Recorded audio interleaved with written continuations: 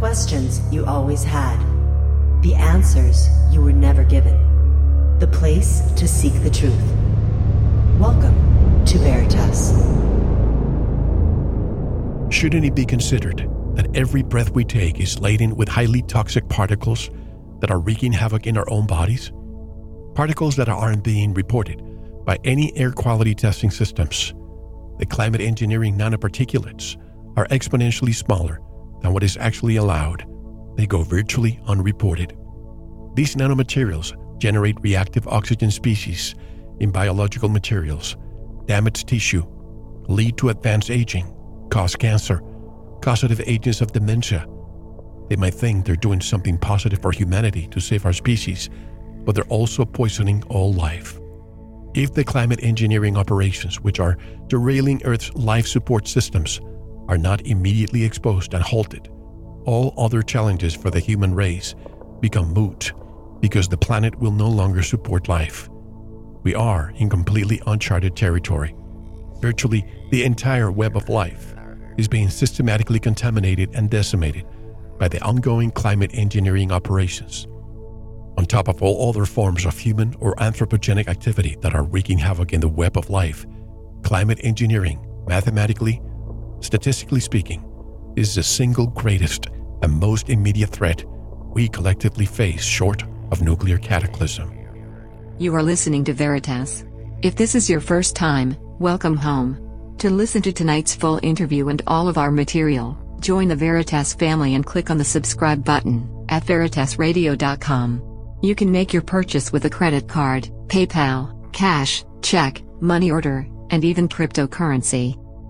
Don't forget to visit the Veritas store for focused life force energy, rebounders, pure organic sulfur, flash drives with all our Sanitas and Veritas seasons, and other great products. And if you want to get in touch with Mel, want to be a guest on this radio program, have a guest suggestion, or have feedback, just click on the contact button of our website at veritasradio.com.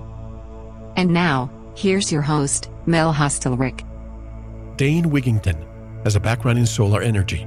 He's a former employee of Bechtel Power Corp and was a licensed contractor in California and Arizona.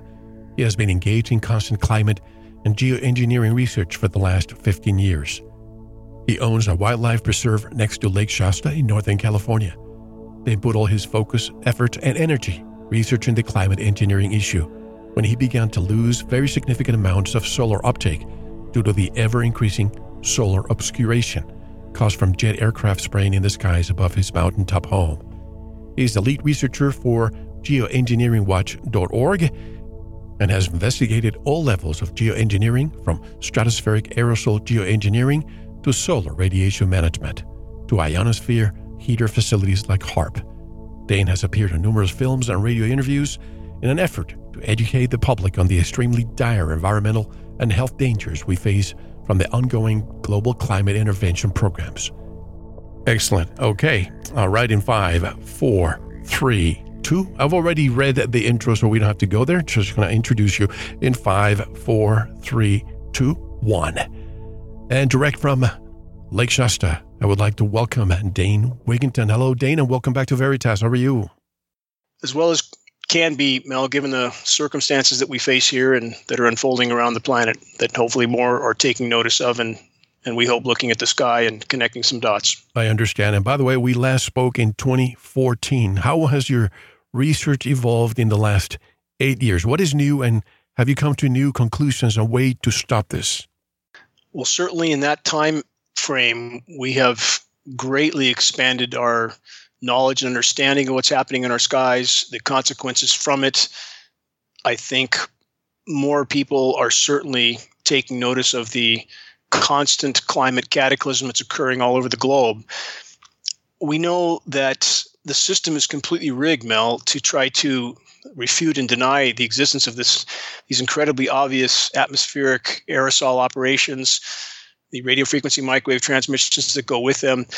If we're back to 2014, I've had meetings going back that far with, for example, Governor Newsom in California, and the entire system knows this is going on, and Newsom being just a tool of that system.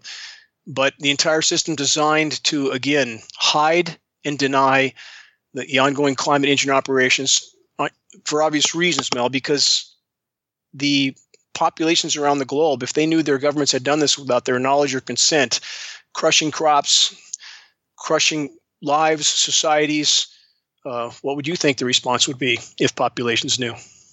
No, absolutely. And I wonder sometimes, Dane, there's a law, I forget which one it was, so I can't cite it, that says that you cannot experiment on the population or spray above populated areas.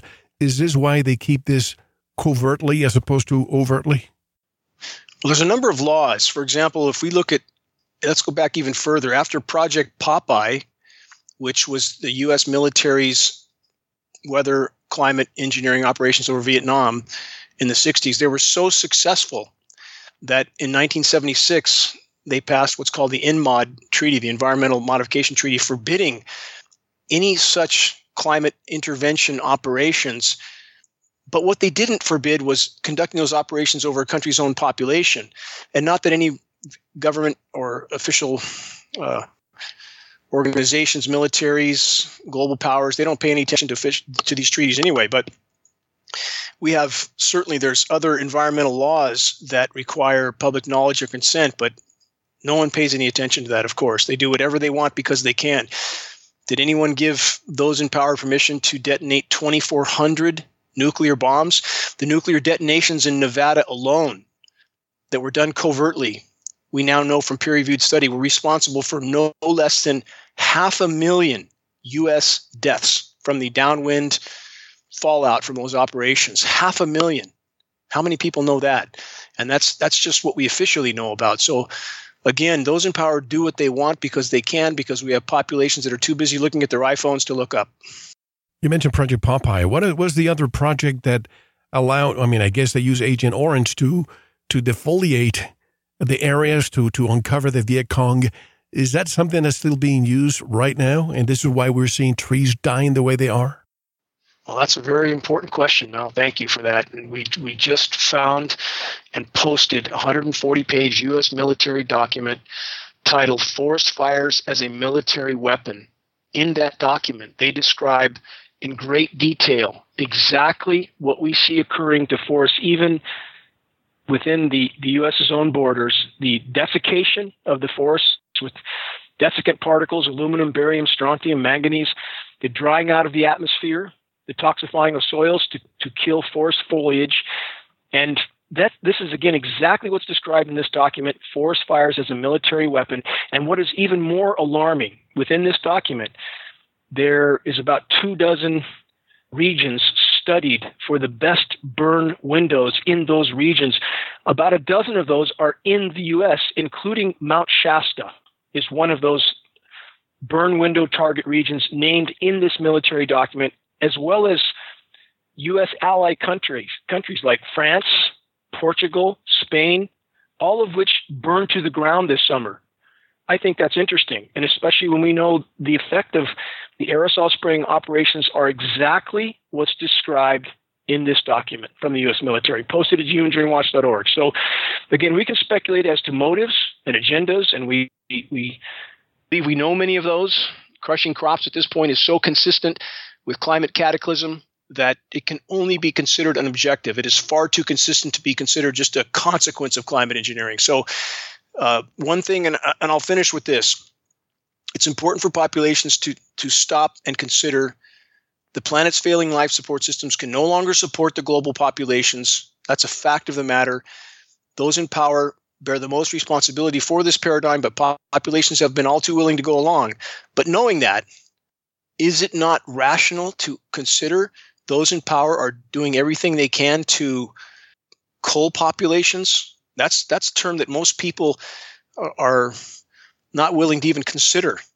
But why would we not consider that when we have statements from former presidential advisors like Zbigniew Brzezinski, who just passed away, I think, in 2017, advisors to presidents all the way back to Johnson, stating on the record, with today's technology, it's much easier to kill 1 million people than to control them. Well, you mentioned California Governor Gavin Newsom, who seemed to be at the forefront of Agenda 2030, the Green New Deal, and the climate change tax, outlawing gasoline-powered vehicles in the near future. Is this proof that he and others who sound like him, Justin Trudeau and from Canada, and Jacinda Ardern from New Zealand, all come to mind. I would put them all in the exact same category as you just have. I fully agree with you. And for those in the environmental camps that are buying into the new Green Deal type agenda, and it is simply, at best, some of the current technologies available for alternative forms of energy at best are fossil fuel extenders. They're not renewable in any sense. And again, this is part of my background. My home is on the cover of the world's largest renewable energy magazine. I have solar, wind, and hydropower. I work for Bechtel Power, the world's largest engineering firm. But I've seen these facilities firsthand. I worked on them. I worked on the first commercial solar plant of its type in the continental U.S. in Daggett, California. That plant is gone. It's a blowing field of sand now. It was dysfunctional from day one. In fact, I would recommend your listeners view a film called Planet of the Humans. They can find that online. It's about renewable energy and the fact that it's not renewable in any sense of the word. Now, in me saying this, is that any way advocating for carbon fuels? No, it is not. Just because one is bad doesn't mean the other is good. So it's important to remember the human race has painted itself into an incredibly dark corner. And the immediacy of what we face, Mel, can't be overstated. If we look at statistical trajectories, we are perilously close to hitting the wall at full velocity.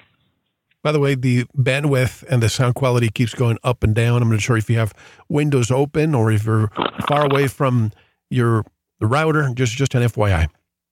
No, none of the above. So I'll just try to stay motionless as I can and hope for the best. Okay. Now, I can understand if a new generation is born watching chemtrails in the sky, Dane, they probably would think that is normal.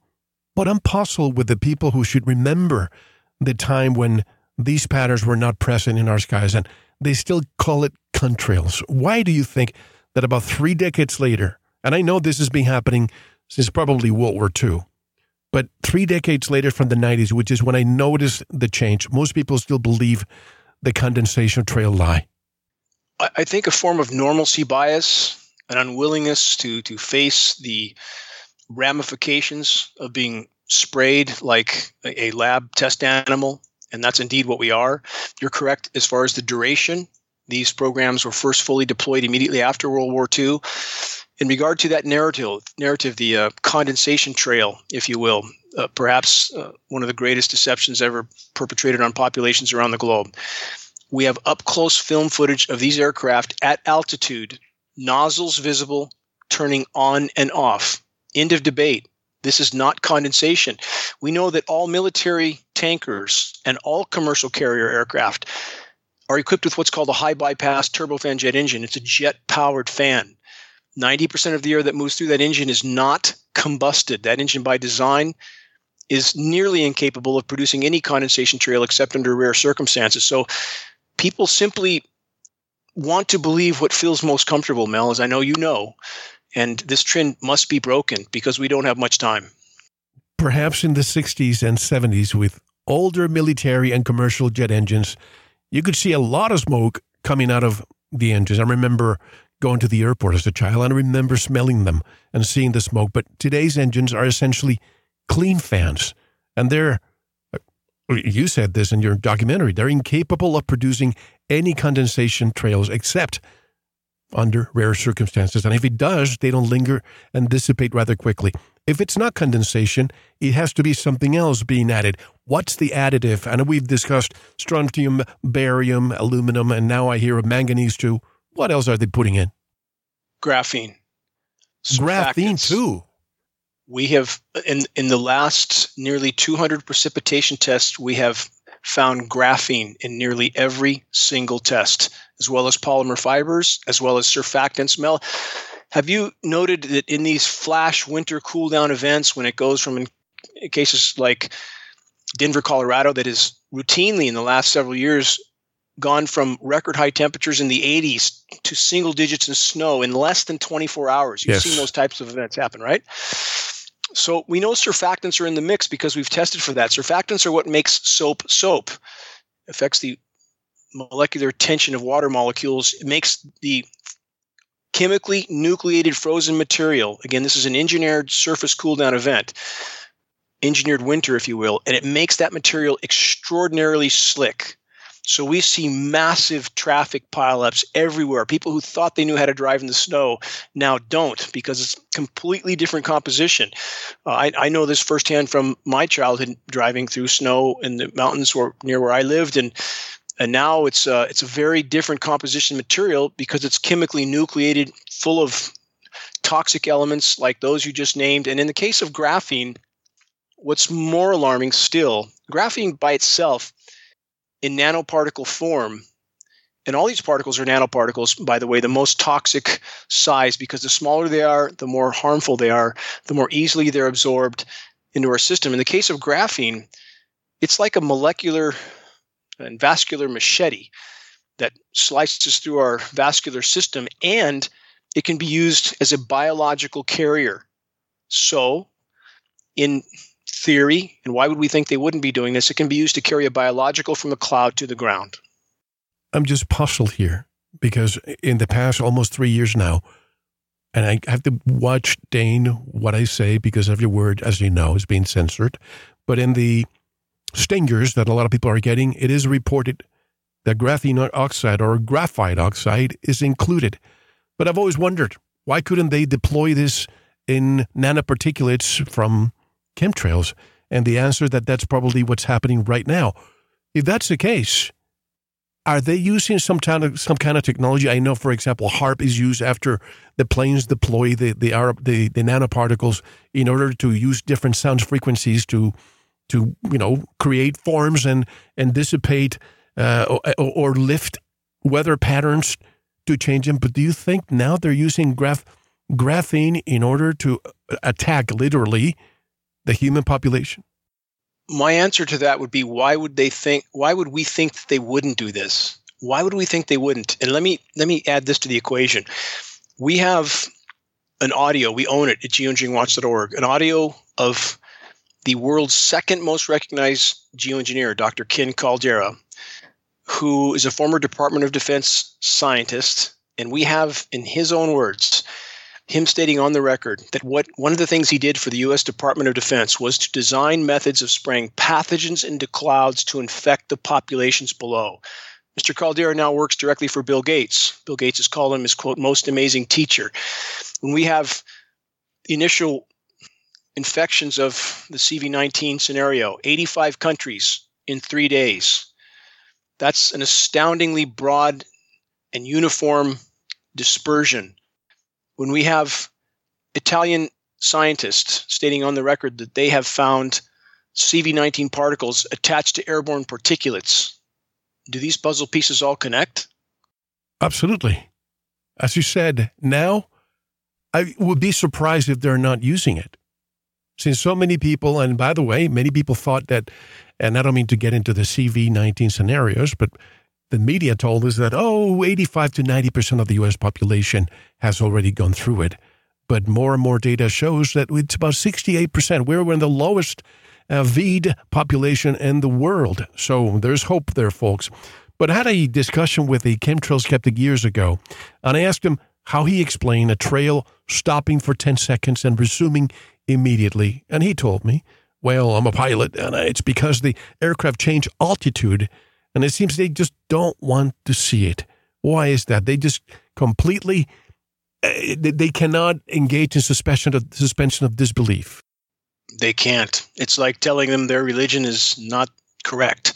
And in regard to the type of phenomenon you just spoke about, the on-off, which again is inarguable evidence of spray dispersion, some will try to make the argument that that's a alteration in the atmospheric composition. Atmospheric changes are horizontal, not vertical. You don't have vertical layers in the atmosphere, which is what would be required for that type of phenomenon to have any basis whatsoever. And I would challenge people to consider, if they see a documentary of a researcher in Antarctica whose breath is condensing, of course, because of the cold air, does that person have a cloud hanging above them for a half hour or an hour or 2 hours? Condensation does not behave in that manner.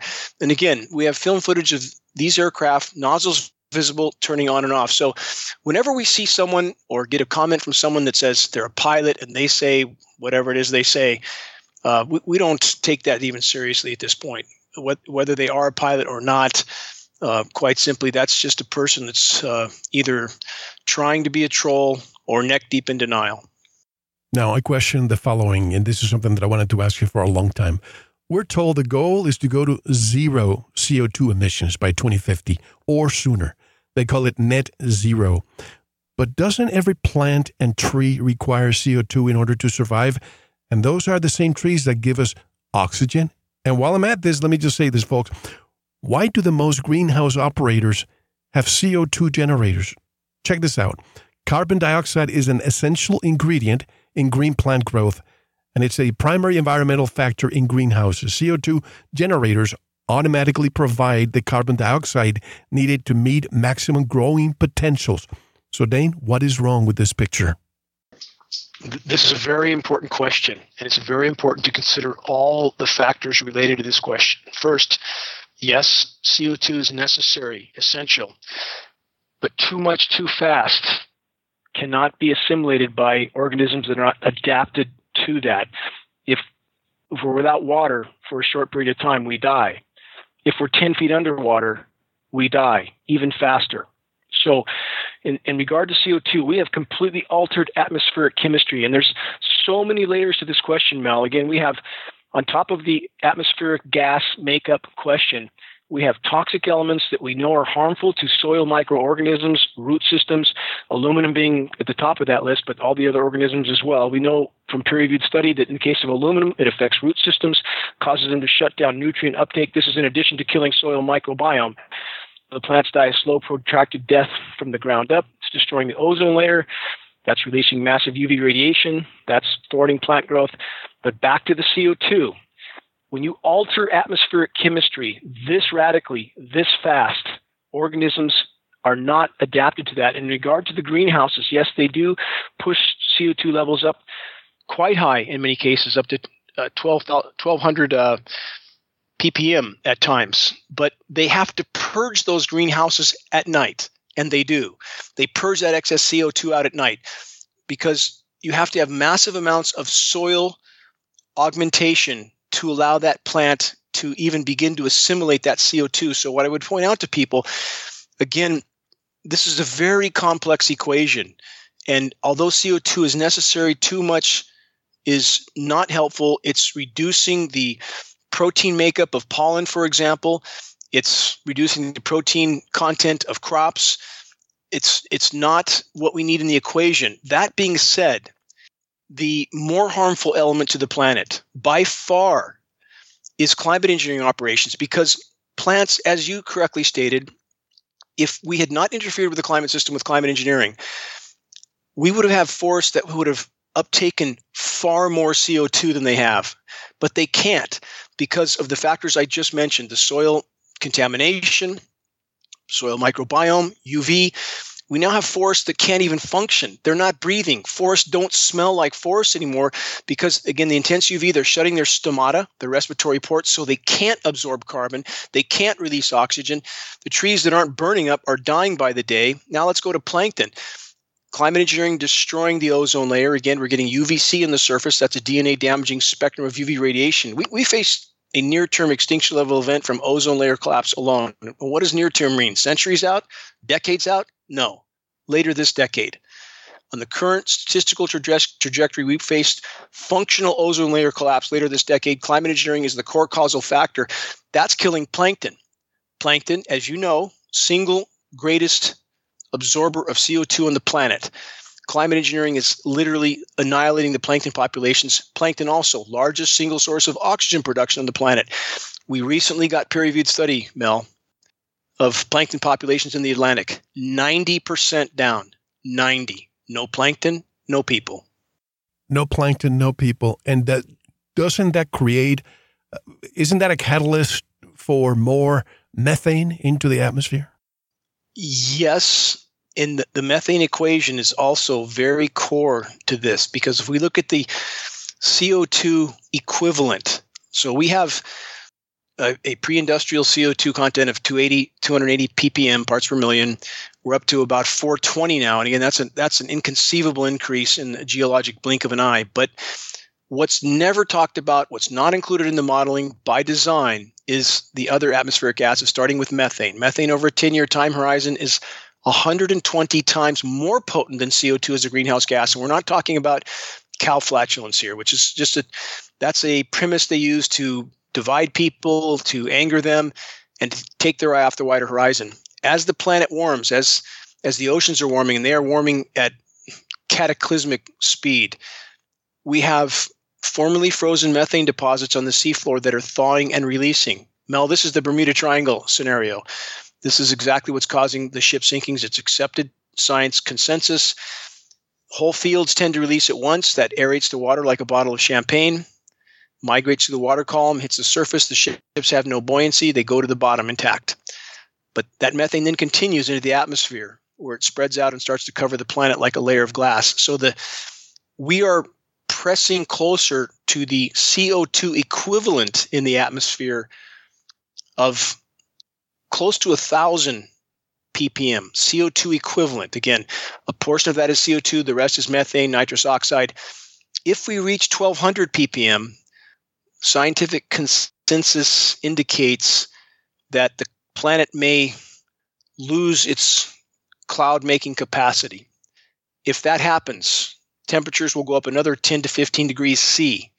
Game over for all life on Earth. 10, 15 degrees Celsius, not Fahrenheit, you said? Celsius. Wow. So again, it's called Venus syndrome. And the bottom line with all of this is that from our position, geoengineeringwatch.org, is this.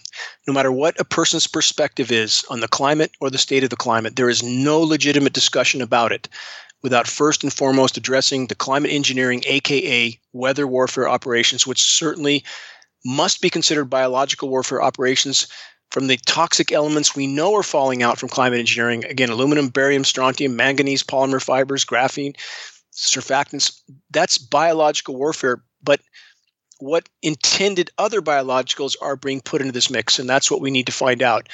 And because they're already dispersing these elements, if those in power feel they're really losing control of the populations, what's to stop them from putting something much more lethal in this mix and leveling the playing field overnight? Answer is nothing is there to stop them. You mentioned stomata. The stoma are the pores in the epidermis of the leaf, I believe. Is that what they're spraying, blocking the stoma, and trees and plants are not breathing properly, and that's why they look dead? Not to mention they're so dry they become more flammable. Much more so. A number of factors affecting the respiration. Again, the toxic elements in the soil and the intense UV and the lowering of atmospheric RH, relative humidity. So what is created is a scenario called VPD, vapor pressure deficit.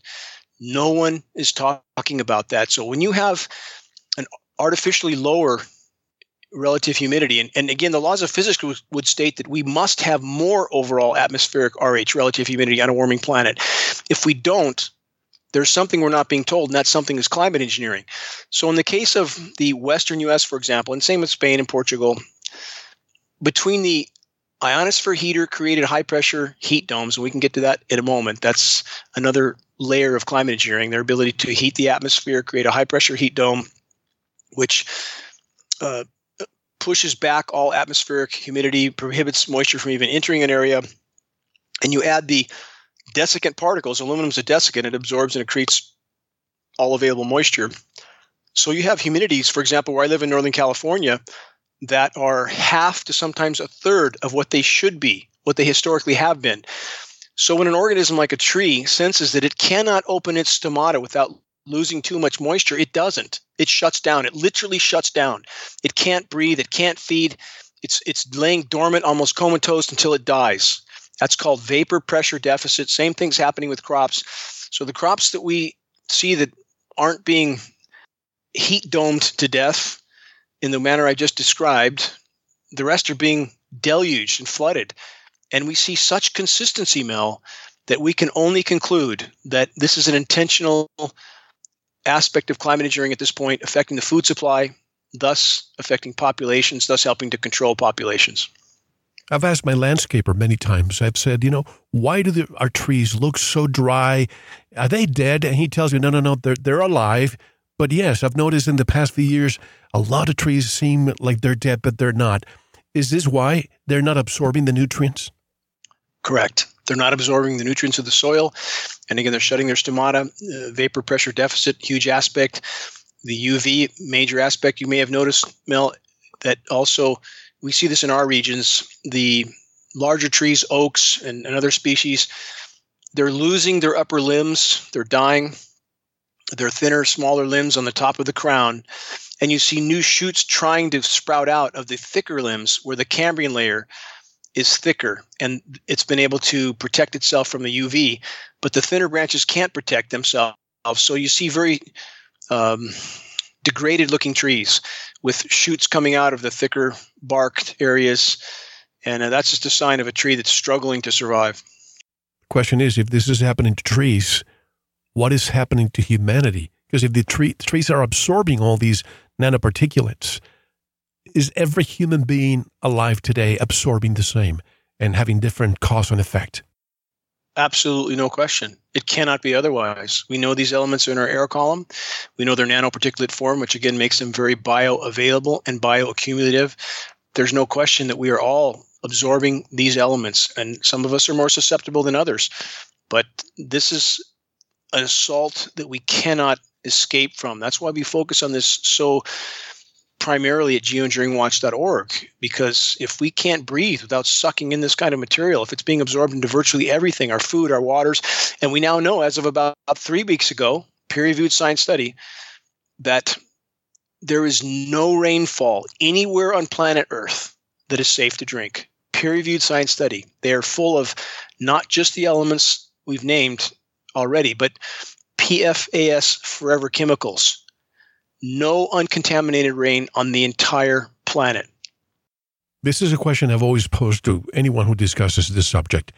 And it seems to me, Dane, this is a supra-government or supranational entity doing the spraying, or at least a consortium of countries operating in secrecy. Who exactly is doing the spraying? You're 100% correct. It cannot be otherwise. You can't just geoengineer or climate engineer over your own country without affecting the entire planet. We know all major powers, all global governments, which I would argue are simply criminal cabals masquerading as legitimate governments, but they are all involved either actively or passively. We have massive government documents. We have one Senate document, 800 pages long, specifically outlining this type of global cooperation between governments, even with, quote, otherwise adversarial relations. They're to collude and cooperate on climate engineering for the reasons I've already cited. Anyone involved with these programs is named in that particular document as having total blanket legal immunity from any consequences of these operations. So, yes, the global cooperation is there. All roads lead back to those who print the money. Those who control the central bankers control governments. They control militaries.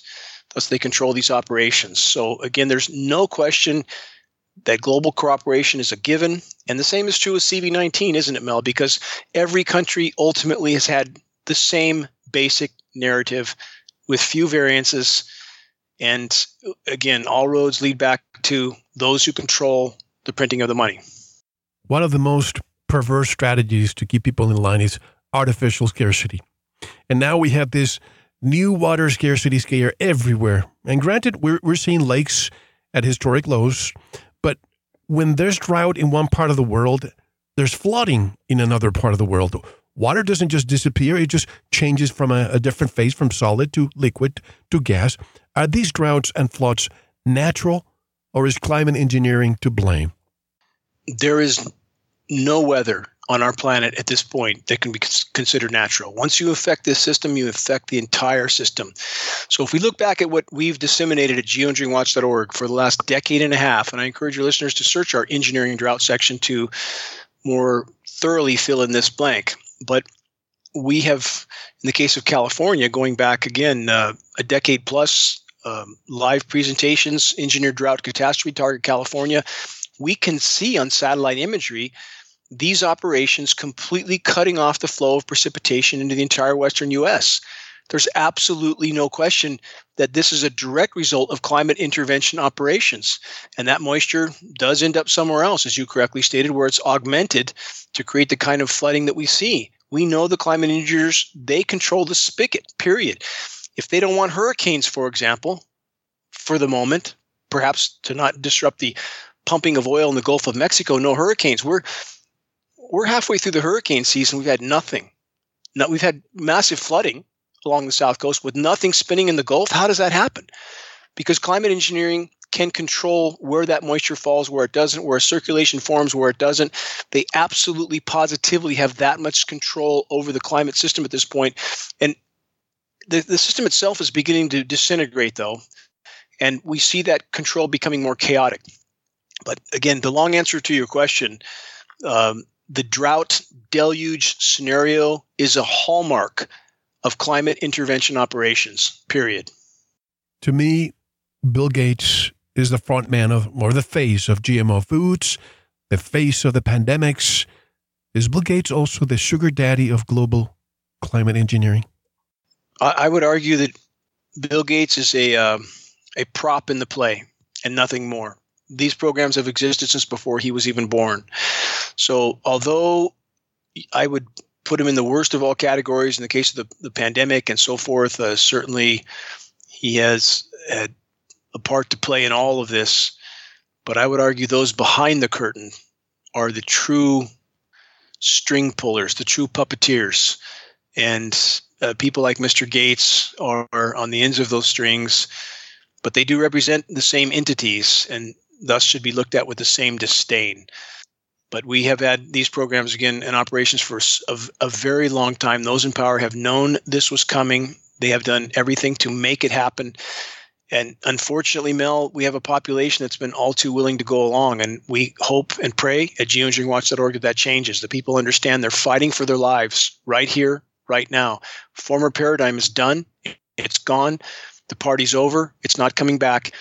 If any of us want to make it through what's coming, and I mean in the very near term, we have to wake up, decide what part we can play in what's unfolding, and everyone can play a part as well. We hope they do. We start spot fires of awareness. You fuel those fires, expand them, have others do the same. If we can push this to light, if we can push the climate engineering to light and people realize it's toxifying their air, destroying their food production, and perhaps even their homes, and look at Pakistan right now. You've seen Pakistan right now, a third of the country underwater. If we can push this to the light of day, we would argue we have a chance of stopping it because hopefully U.S. military personnel that are participating and being told they're doing something benevolent, something for the common good, realize that that couldn't be further from the truth. They are literally participating in their own demise. We need to wake them up.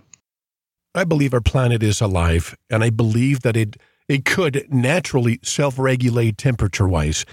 Could this be why we have volcanoes erupting and they throw material into the atmosphere to reflect sunlight, or when hurricanes develop, via Project Cyrus? Do you lend credence to all of this? That's a very interesting question, and thank you for asking. And I must admit, from a purely scientific standpoint, from everything I see, I would concur with your conclusion. The planet absolutely appears in so many ways to be a living organism. And how can we not look at it that way? When we have so many symbiotic relationships of organisms on the planet, why would we not look at it that way? And your examples would fit completely with what we know from paleo data, that in every circumstance, no matter what has happened to the planet, it has found a way to press on. Even on the volcanoes, the era, the snowball Earth, it's labeled scientifically at 600 million years ago plus. The planet was, it's believed from paleo data, encased in ice. Theoretically, it would have never recovered from that because the albedo, the reflectivity was too total. But the ice near the equatorial regions, because it froze slowly, was clear. This is the scientific hypothesis. So it would have allowed some sunlight through, keeping some organisms alive. And volcanism eventually broke through the ice, eventually put enough CO2 in the atmosphere to begin to generate warming, and the process of life began again. It's so miraculous. And if you look at the interaction of organisms and their symbiotic relationships in nature without being disturbed, it's beyond miraculous. And so back to climate engineering, there's no excuse for the damage the human race has done to the planet. And I'm not excusing that. I'm very aware of it. We've been horrible stewards of the planet. But we can say definitively, if climate engineering had never been deployed, never, and the planet had been allowed to respond to the damage done on its own, that we would be an exponentially better place right now. And if we look at the Pliocene epoch, that was about 5.2 million years ago, CO2 counts much higher than they are today.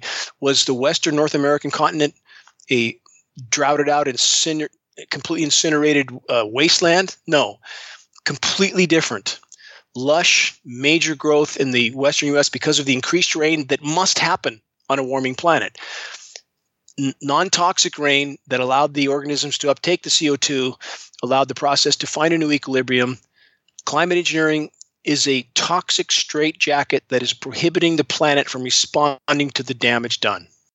By the way, speaking of albedo, it hardly ever changes, but I remember back in 1991, I read the articles that there was a 2-year change in albedo, global albedo, caused by the large Mount Pinatubo volcanic eruption in June 1991.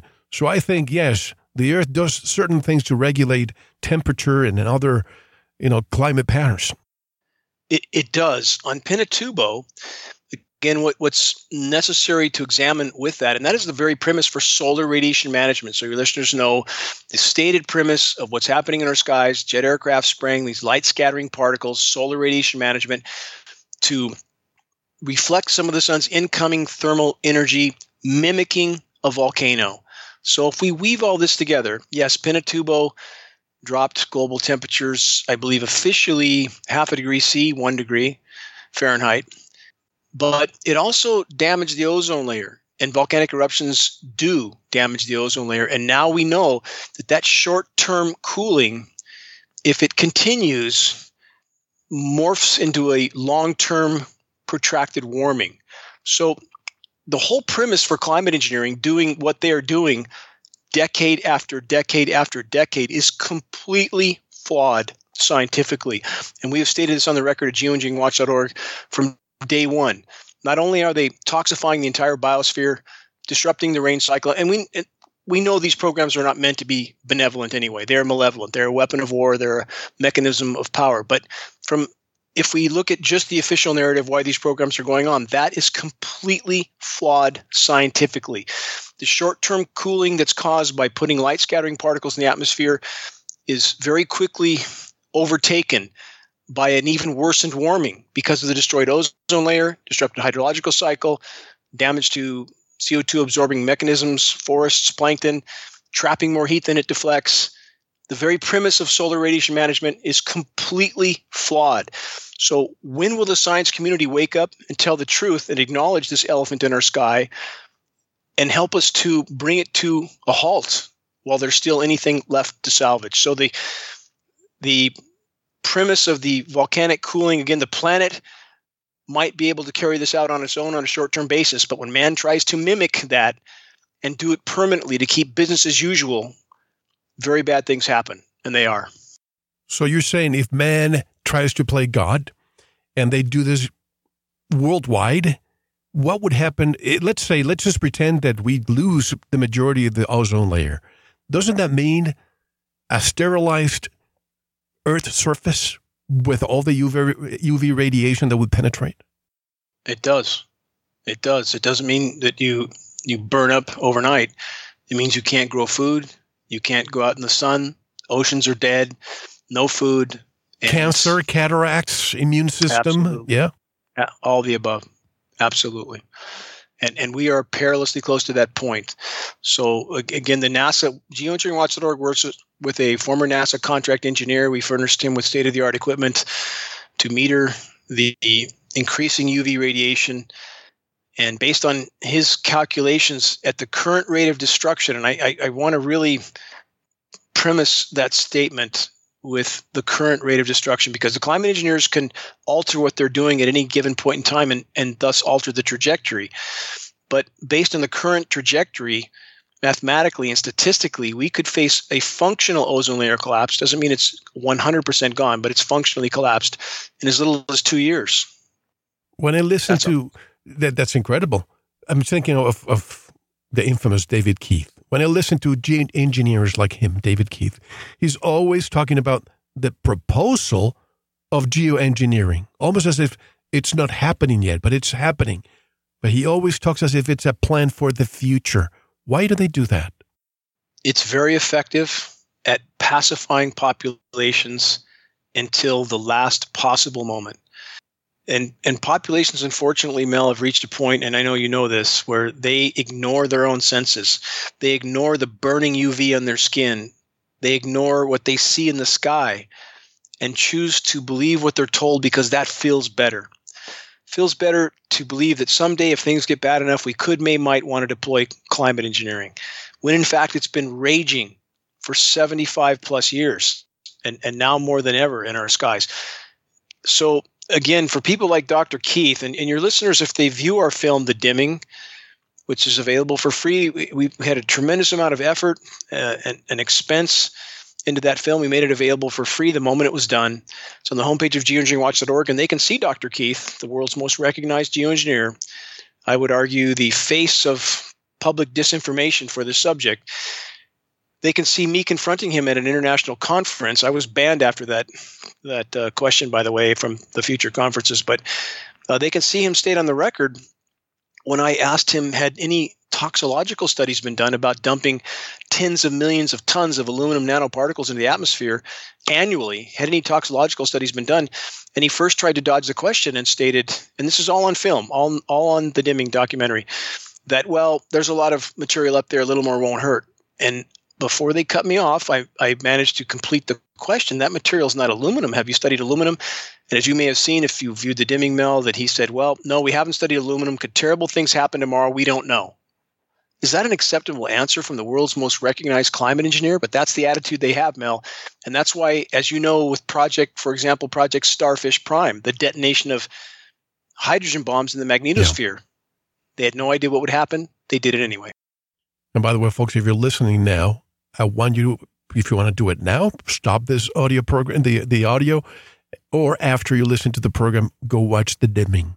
It's an incredible documentary from beginning to end with great people. Some are friends that have been on this program. Some of them are no longer with us. It was really great to see all of them contributing to this cause. Now, obviously, the geoengineering campaign, Dane, that is taking place must be very expensive. Is this part of our federal budget, or is it considered a black project? And of course, we have heard of the lost trillions lost by the departments of defense and other branches of government. You're exactly right.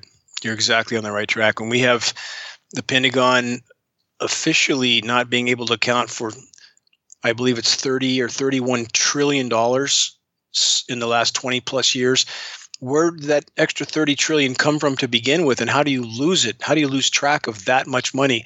So again, we're back to those who can print as much as they want for whatever they want.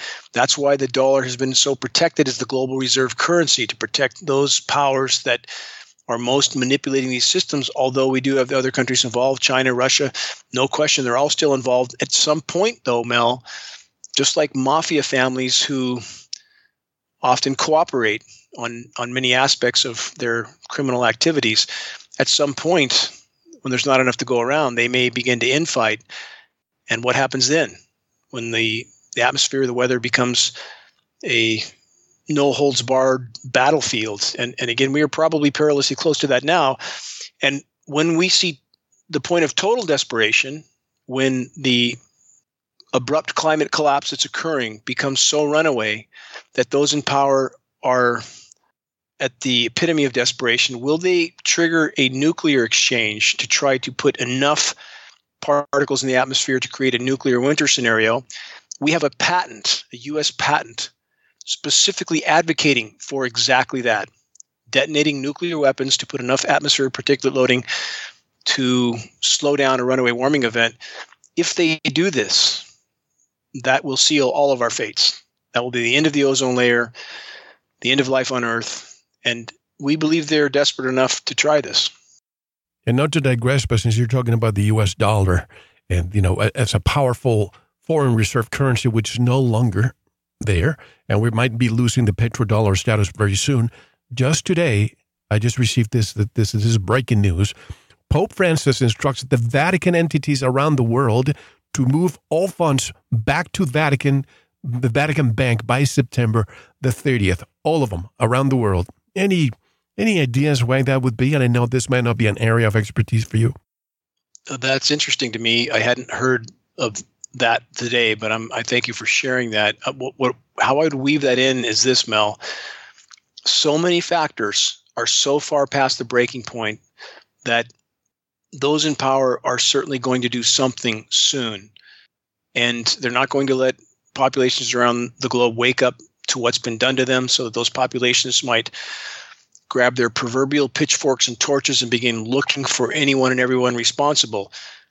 I would argue that we're very close, and what you just cited is perhaps a glaring red flag indicator of that. We're very close to the power structures playing very big cards. They know they're losing control. They know they can't support populations any longer. Populations are beginning to wake up. So I would say we are likely close to some very big shoes dropping. That can be some of the factors we already mentioned or other factors still. But again, we're back to that point that the party's over. It's not coming back. We're fighting for our lives. We need people to behave accordingly. We need them to help us push this to the light of day. Again, we can't hide from what's happening in our skies. We can't. They can take us all out anytime they want with what they're doing in our skies. If we prioritize, if we wake enough people up fast enough, we could change the flavor of the coming impact. We're not going to stop it. It's going to happen. If you're going 100 miles an hour and you're 10 feet from impact, you can put the brakes on all you want. You're going to hit. And that is our scenario. But we could change the composition of what's coming. And that's worth fighting for. If anyone can make it through what's coming, that's worth fighting for. What is your opinion on what's behind the obliteration, or what's behind the rash of fires at food factories around the world? I would argue again that is a harbinger of those in power curtailing food supplies to mire populations in a daily struggle for finding their next bite. And populations that are forced to face that scenario can't do much of anything else, can they? They can't really stand up to those in power because they're simply trying to survive. So if we look at the assaults on those food production facilities, and we look at the consistency with which we see crops being crushed around the globe, as you know, Ukraine, as that element of the global food chain was taken out, India actually expected a bumper crop of wheat. They thought they were going to actually be able to make up for some of the losses in Ukraine. And at the worst possible window, massive high-pressure heat dome happened over some of their largest crop-producing regions and cut that crop production in half. And for your listeners to better understand, I know you've probably gone over on this in the past, but technology like HARP in Alaska, the HARP facility, which is a ground-based ionosphere heater, a transmission facility that can beam 3.5 million watts into the ionosphere, causes an electrical chain reaction, heats the ionosphere to extraordinarily high temperatures. That bulges space up and down. The downward push forms a high-pressure heat dome, and there's about nearly 100 of this type of facility around the globe, although HARP is the largest. But with these steerable facilities, and they can steer the transmissions from these facilities so they can hit various regions around the globe, they absolutely can and are creating high-pressure heat domes. That technology is not disputed, not scientifically, not militarily. And so we see that kind of consistency, that crops at the worst possible moment being crushed with either a record heat dome or record deluge, record hail, all the above, over and over and over around the world. In your documentary, you show an impressive image of what seems to be a pressure dome, a high-pressure dome, where an entire circle, thousands of miles in diameter, and it stands surrounded by clouds. It's just a perfect circle, but nothing can cross that dome, and California and the western United States are in the way. Is this, and of course without rain, is this how they're causing droughts? Yes, that is one of the means by which they cause it. I know the image you're speaking about, and it is, I mean, there's no meteorologist that has enough intelligence to sign his name that doesn't know this is going on. And that image is so telling.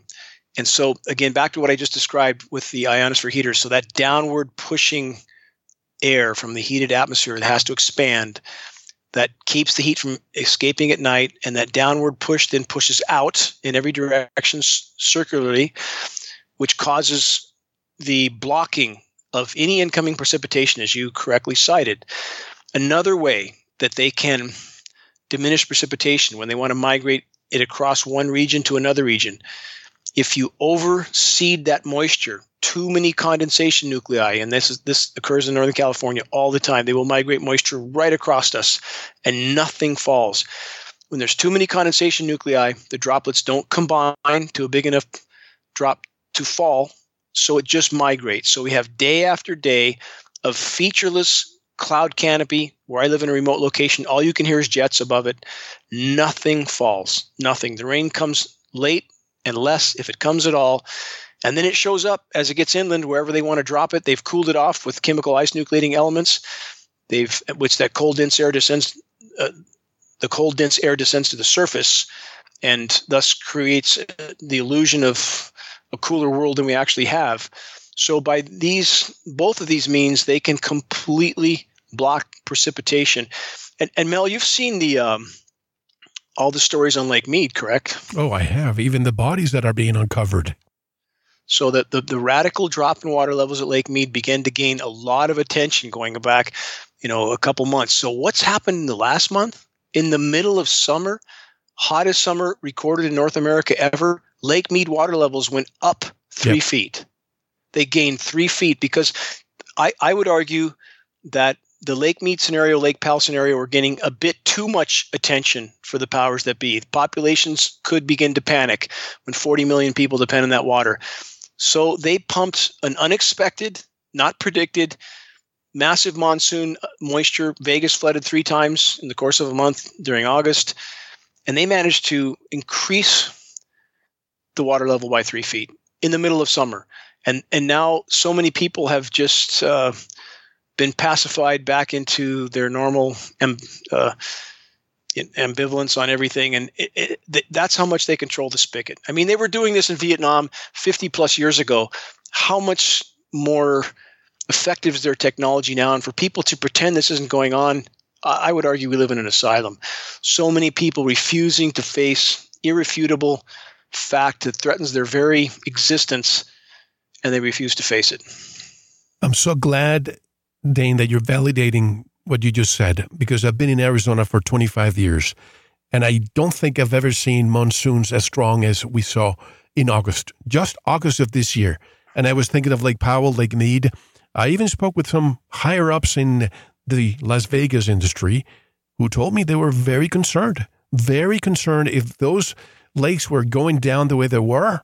That means the end of Las Vegas. And as you know, that's a powerhouse of, I'm not going to mention the people who are behind it, but yes. All of a sudden, and even Arizona and the Colorado River were affected by it. California was talking about diverting water. So all of a sudden, boom, all these monsoons happened, and the dire news went away.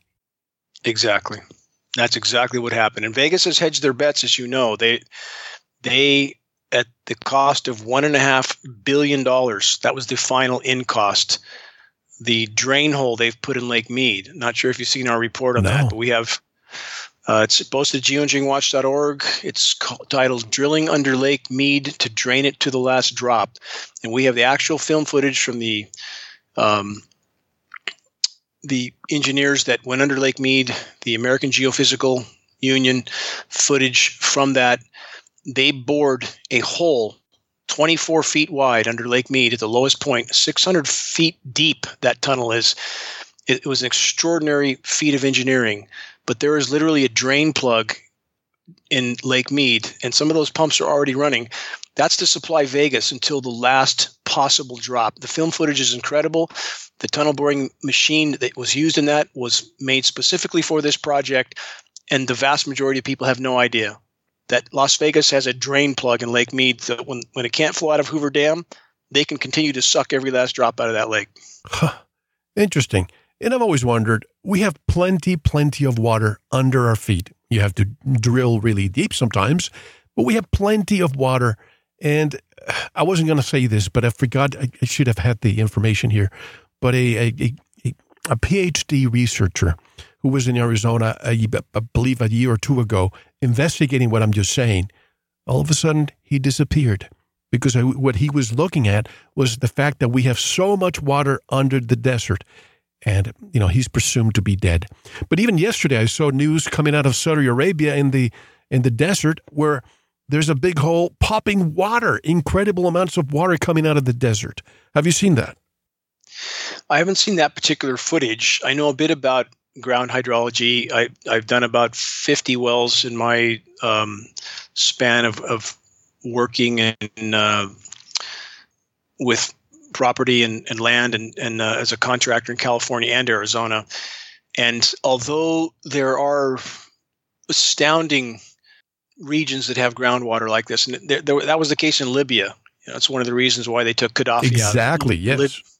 You know the scenario, yeah. Libya was tapped into that, was going to help benefit the population from that, and he was not going along with Western dictates, and he was taken out. But we do see the accessible water, and this is key. Accessible groundwater in many regions is going dry. They're going dry all over Northern California, Shasta County. So any deep strata water can be, with exceptions like the one you described, but can be beyond the reach of any practical use. And so, and it doesn't alter the fact that the forests are dying, or burning up. And then we have regions turning to desalinization, which is, as we already see in the Middle East, it's absolute cataclysm. The waste product from desalinization is causing immense problems in Chile that's tried this. Because they dump it offshore, their fishing industries have completely crashed. You just can't, as the proverb goes, rob Peter to pay Paul only so long. We need to stop interfering with the planet's life support systems. That's what we advocate for at geoengineeringwatch.org. Here's another elephant in the room. Let's talk about meteorologists and NOAA, the National Oceanic and Atmospheric Administration, which, by the way, I didn't know that it was under the U.S. Department of Commerce. Don't they question what they see unless they're taught at the university that there, are new cloud formations? And I've heard this before. And the cloud atlas, there's one called Homo mutatus clouds. I mean, if you look at that Homo human mutatus created by humans, how do meteorologists don't know? Or is there a federal gag order on weathermen and NOAA? Is that even legal? There is a federal gag order. There's an illegal federal gag order on all National Weather Service and all National Oceanic and Atmospheric Administration employees. And I'm laughing at what you stated. I'm with you. It's such a circus of insanity that it's difficult to truly get one's arms around it. But yes, there is a illegal federal gag order. I spoke to a NOAA employee myself who said, quote, we all know what's going on. We don't know what to do. We're not allowed to talk about it.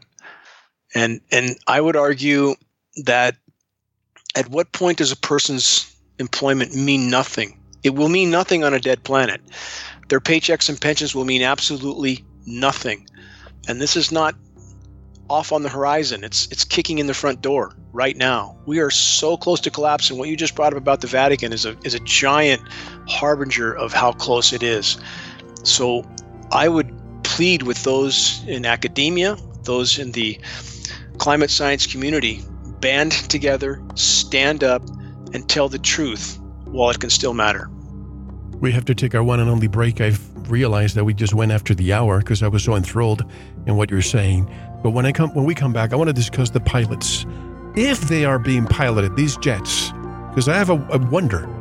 We've had the technology since the 1970s, Boeing at least it has it, where they don't need a pilot. They can remotely control the planes. Because I find it very interesting that I understand, compartmentalize and, secrecy and non-disclosure agreements and threats to families and self and all that. But I wonder, after so many decades, why hasn't one person, I know commercial pilots have come forward, but anybody flying these planes, I want to hear from you if you have heard from them in private or something else. But how can people learn more about your work, your website, the documentary again, which I highly suggest everyone to watch?